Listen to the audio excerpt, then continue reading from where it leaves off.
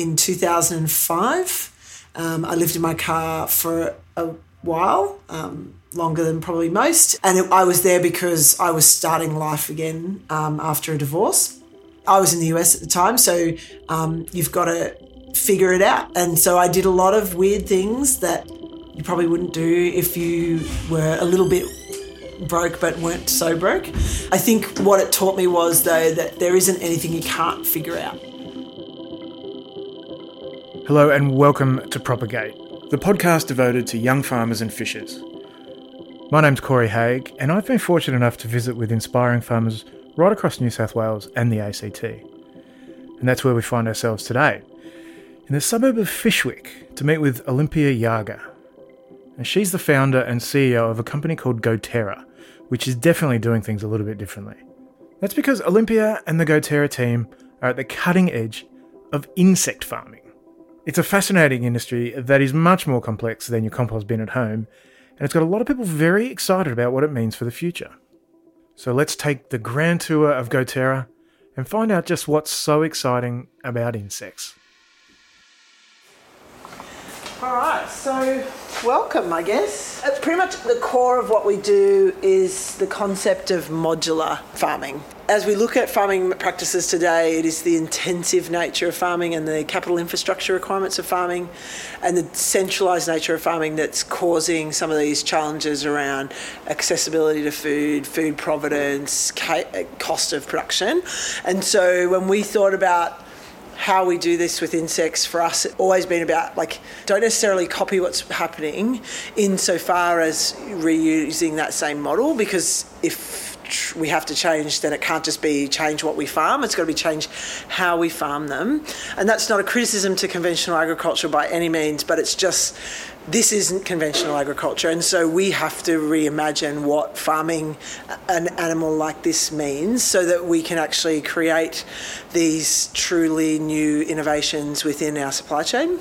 It's almost like you mentioned sort of two facets of the business. You got the production and then you got the waste management. That's right. Our core focus is to manage food waste in a decentralised way, but the nature of how we do that means that we also create livestock feed and soil conditioner, which then further go on to be a dynamic part of a closed loop economy. I think it's important to know who you are and where you belong in the supply chain. It's not trying to be too complex, but I think just knowing who you are. You say it doesn't mean to be complex, but some of this stuff looks pretty complex. It's just set to dazzle you. It's the whole point, right? It is complex insofar as it's not usual to see it visually. It's not complex in that we have created modules. Those modules are designed for a stage of a life cycle. So they require environmental control, a level of automation, and they require a level of monitoring and management so that we're successful in that process. So yes, there's lots of tubes and things running all over the place, but they are the same for each unit and only different in how they're applied based on the life cycle. So I'm glad we wowed you. Not the smell. I wasn't going to mention that. What is the smell? So there's a couple of things that are contributing to the smell. So one is that insects have a sort of a fishy odour, and so one of the smells you're smelling is the chitin, is the leftover shells that we have, and we've been doing some trials with how to render those down and how to play with them, and so that smells a little fishy and it sort of smells a bit odd. Not the most overpowering smell, but it does have a sort of a fishy smell. The other smell is fermenting food waste. So when we accept all our food waste, we ferment it, and so that sort of sweet, rotty, cabbagey smell. Again, not the worst smell you've ever smelled. It smells better than most kitchen bins, but that's sort of how we manage our food waste. So I'm glad you mentioned it. I know who I am. I'm happy to admit what we do. So that's what GoTerra do. But Olympia's being a little bit modest there. That's because as a company, GoTerra have achieved the impossible. They've cracked the code, they've glitched the matrix. They've made tech people get excited about agriculture.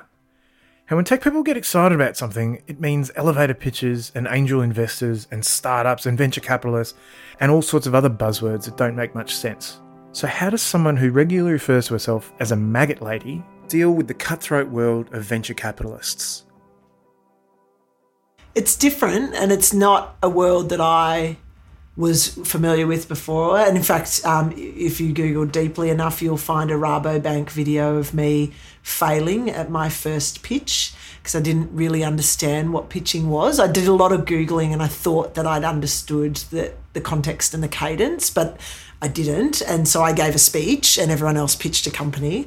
I think the interesting thing, having been in farming and now being in this kind of farming, is that startups and ag tech startups in particular have to stretch outside of agricultural boundaries. So you stay rooted where you are and you stay connected to what got you here, but you have to move outside of those circles and start interacting with people and different industries and stakeholders who potentially aren't familiar with what you do or how you do it. And yeah, it's been like, getting to know a lot of different things really quickly, as fast as I can. As someone who's been rather successful in that world, you're very frugal. I mean, looking around at the facilities, there's not a wasted cent. No, I've been really poor before. So I lived in my car.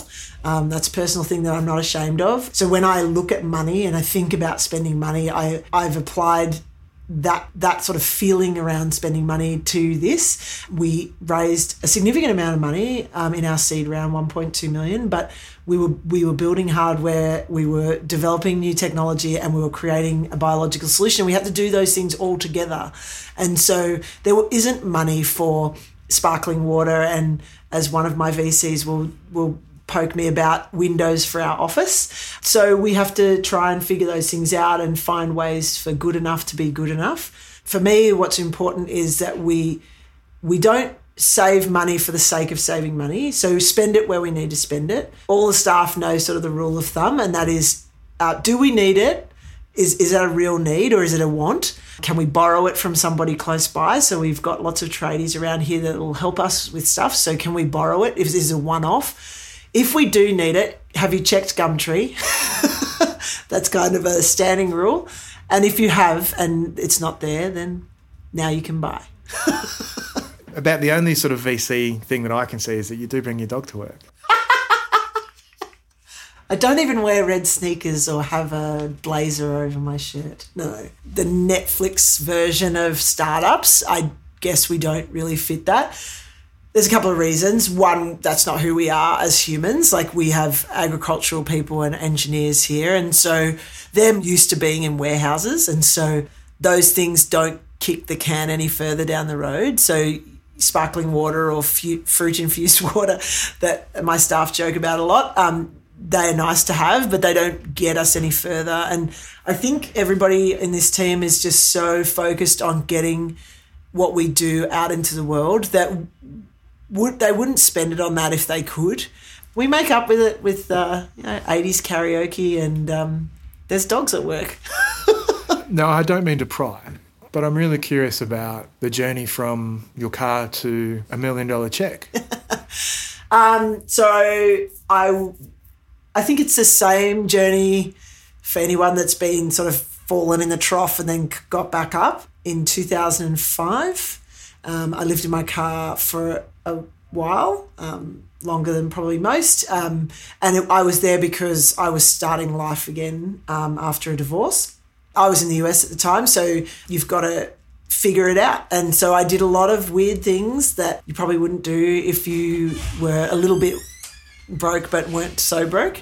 Silly little things. So I worked at a tanning salon, and the manager of the gym behind me, him and I traded memberships, and that's how I got to shower. And so you sort of realize what you have and what you don't have, and you realize how if you barter or bargain those things, like, you can always find your way to a solution that gets you to work. And so I'm kind of fortunate that I have that understanding, and maybe I have it in a different way than some others, because that's how we look at things today. The biggest lesson that I learned was that you don't get out on your own. The journey sort of getting out of the car to getting here is about knowing that I needed help, knowing that people were helping me. And so, I got out of my car, I married a Marine, I ended up doing work with US Special Forces, and then I got tired of my husband going to his timeshare in the Middle East and doing dangerous things, and so I was like, let's go home to Australia and start farming. But the cost of buying a real farm in Australia is really expensive. And so looked for sustainable farming solutions and ended up with insects. But the philosophy of like figuring life out has never left. So that's why we've got a bunch of stuff that doesn't look fancy but does the job that it needs to do. Because we know that those things are cosmetic, and with more money you can make anything be more attractive or newer or slicker, but can you do it with hardly anything, and can you make it work within the very foundational parameters of what it needs to do? And if you can do that, then everything can be made beautiful after that.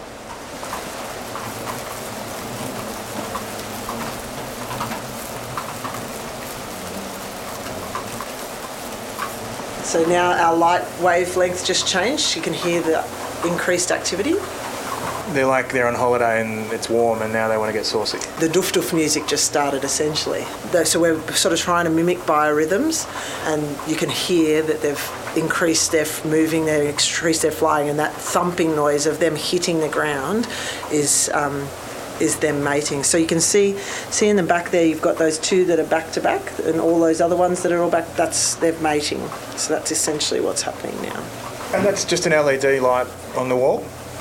Just is a figurative term, but yes, it's just a light that took a lot of non-robotics person trying to figuring it out. How did you learn about the mating habits of these particular flies? I was a sheep farmer and I've always loved to farm. When I started with flies, I just really wanted to work, and they fail so spectacularly when you first try that you either give up or you become so doggedly determined that you end up thinking and obsessing about them. And I was the second, and I just sat and watched them all the time. I used to have an aviary that I made out of a plastic greenhouse, and it had a t-shirt, and I would put my head inside the t-shirt so that I could watch them like an idiot. These flies are black soldier flies, so they're native to Australia or naturalised to Australia. They're a non-vector, non-pest species, so they don't eat as a fly. They will absorb moisture and take on moisture, but they're not actively eating. So their life stage as a fly is only 9 to 10 days. So they have a really short window of opportunity to find a mate and lay eggs, which is completely different to how houseflies operate. As a fly, they tend to not survive. Like if the window broke tomorrow, we would all be out of flies, but Canberra wouldn't be overrun by flies. They'd literally hit that window and they'd probably come straight back inside. They'd be like, I don't know what's going on out there, but we don't need to be part of that. I can't even fathom how you first began to figure these things out, because, I mean, you're kind of writing the book on this. Not myself, but there are a lot of people out there trying to figure this out, and I think we all just sort of we're writing chapters alone and then we're putting those chapters together. And but certainly as far as GoTerra is concerned, we are writing our own book, and there's no book for farming insects, which is one of the reasons why the industry still isn't taking off robustly, because there's no, when farmers call me and they're like, hey, we think this might be an idea for us, and they're like, can you help us? I'm like, good luck. Here's some manuals, here's some stuff, but I don't have the time to be the consultant in this field. And there's some parts of what we do, we can share quite a lot, but we can't share everything. And so then you've got this sort of gap. It's not like sheep farming where it's just like, we get it, here's 60 million DPI articles and workshops and a field day you can go to. We don't have that. So there's some challenges there.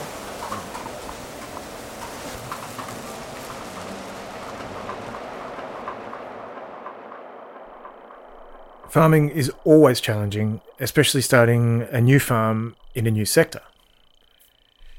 What's so interesting about Olympia, though, is that despite all of her obvious success and tenacity, she's not an egotistical CEO who believes the hype surrounding her.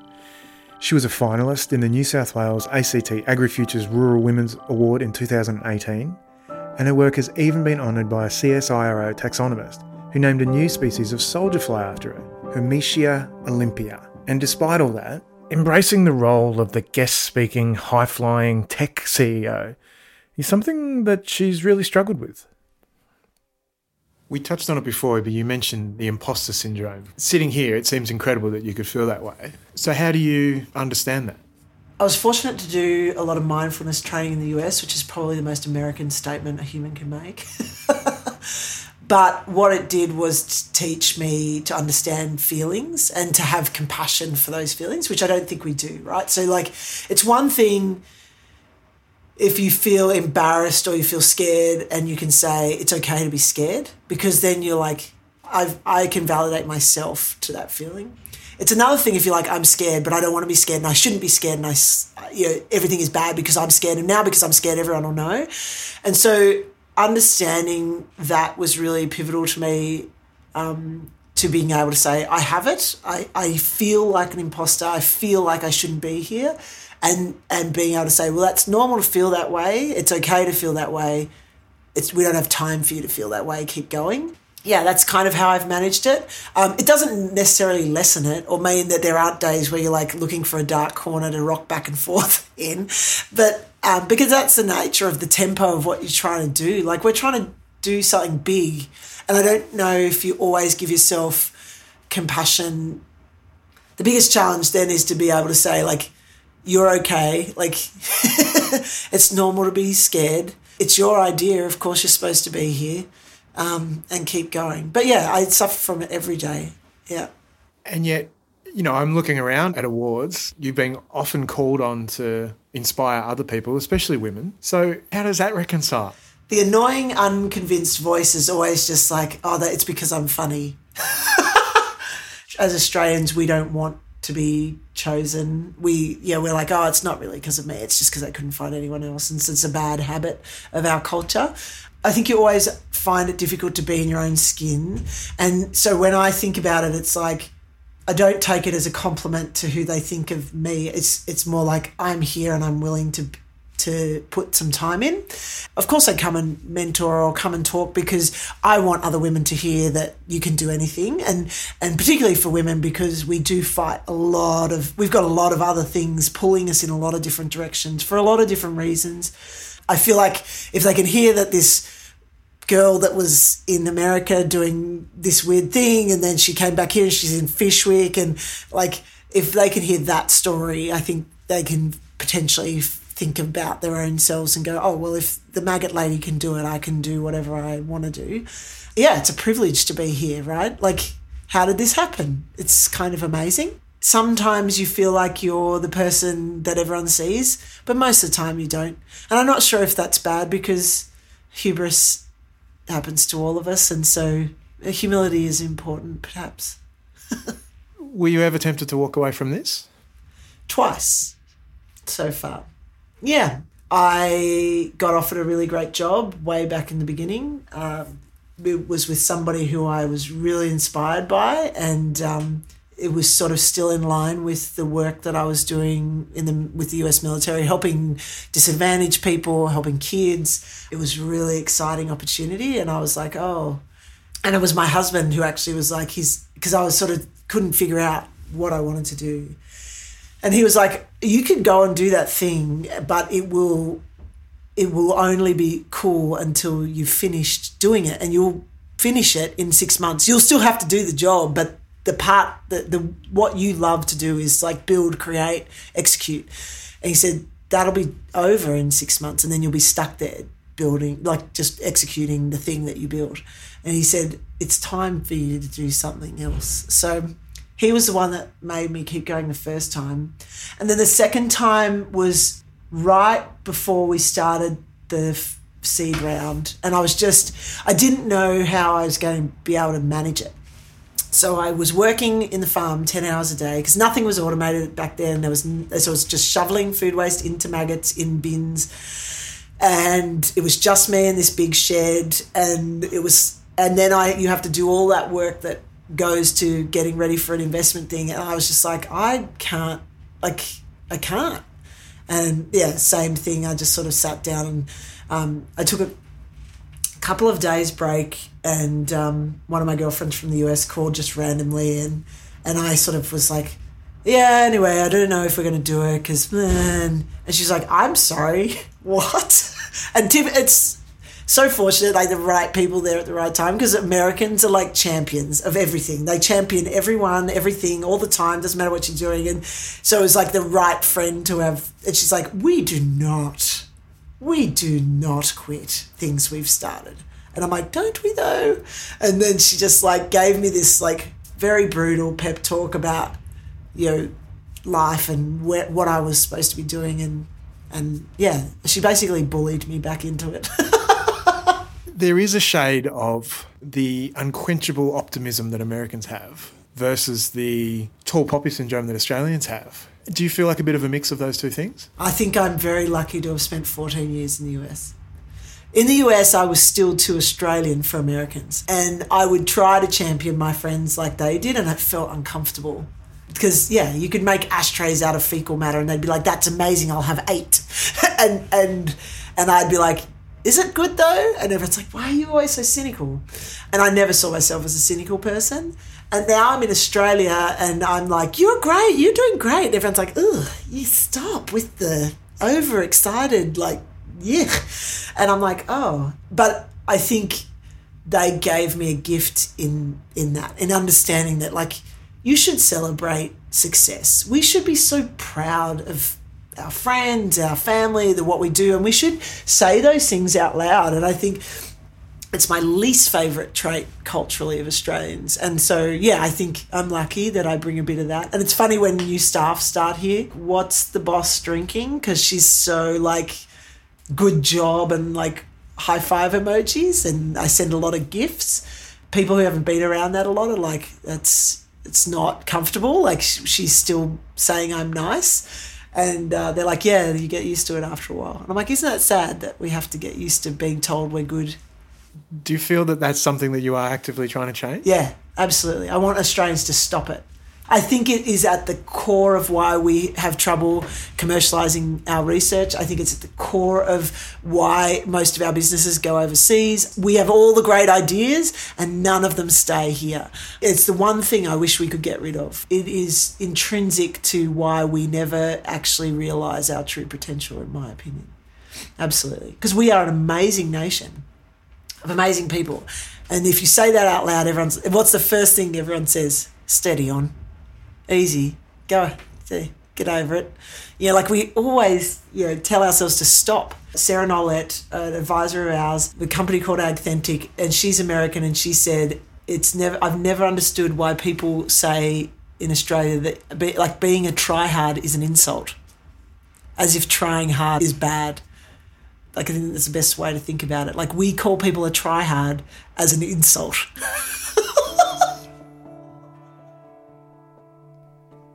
So there you have it. That's Olympia Yaga, the CEO and founder of GoTerra. We hope you enjoyed this episode of Propagate, which is brought to you by the Soldier Flies from the New South Wales Department of Primary Industries Young Farmer Business Program. You can find more episodes of Propagate on your favourite podcast app, and if you've got the chance, we would love for you to leave us a review. We are desperate to crack the top 10 podcasts about the mating habits of flies, or at least the top 20. My name's Corey Haig. Thank you very much for listening, and we hope you can join us again.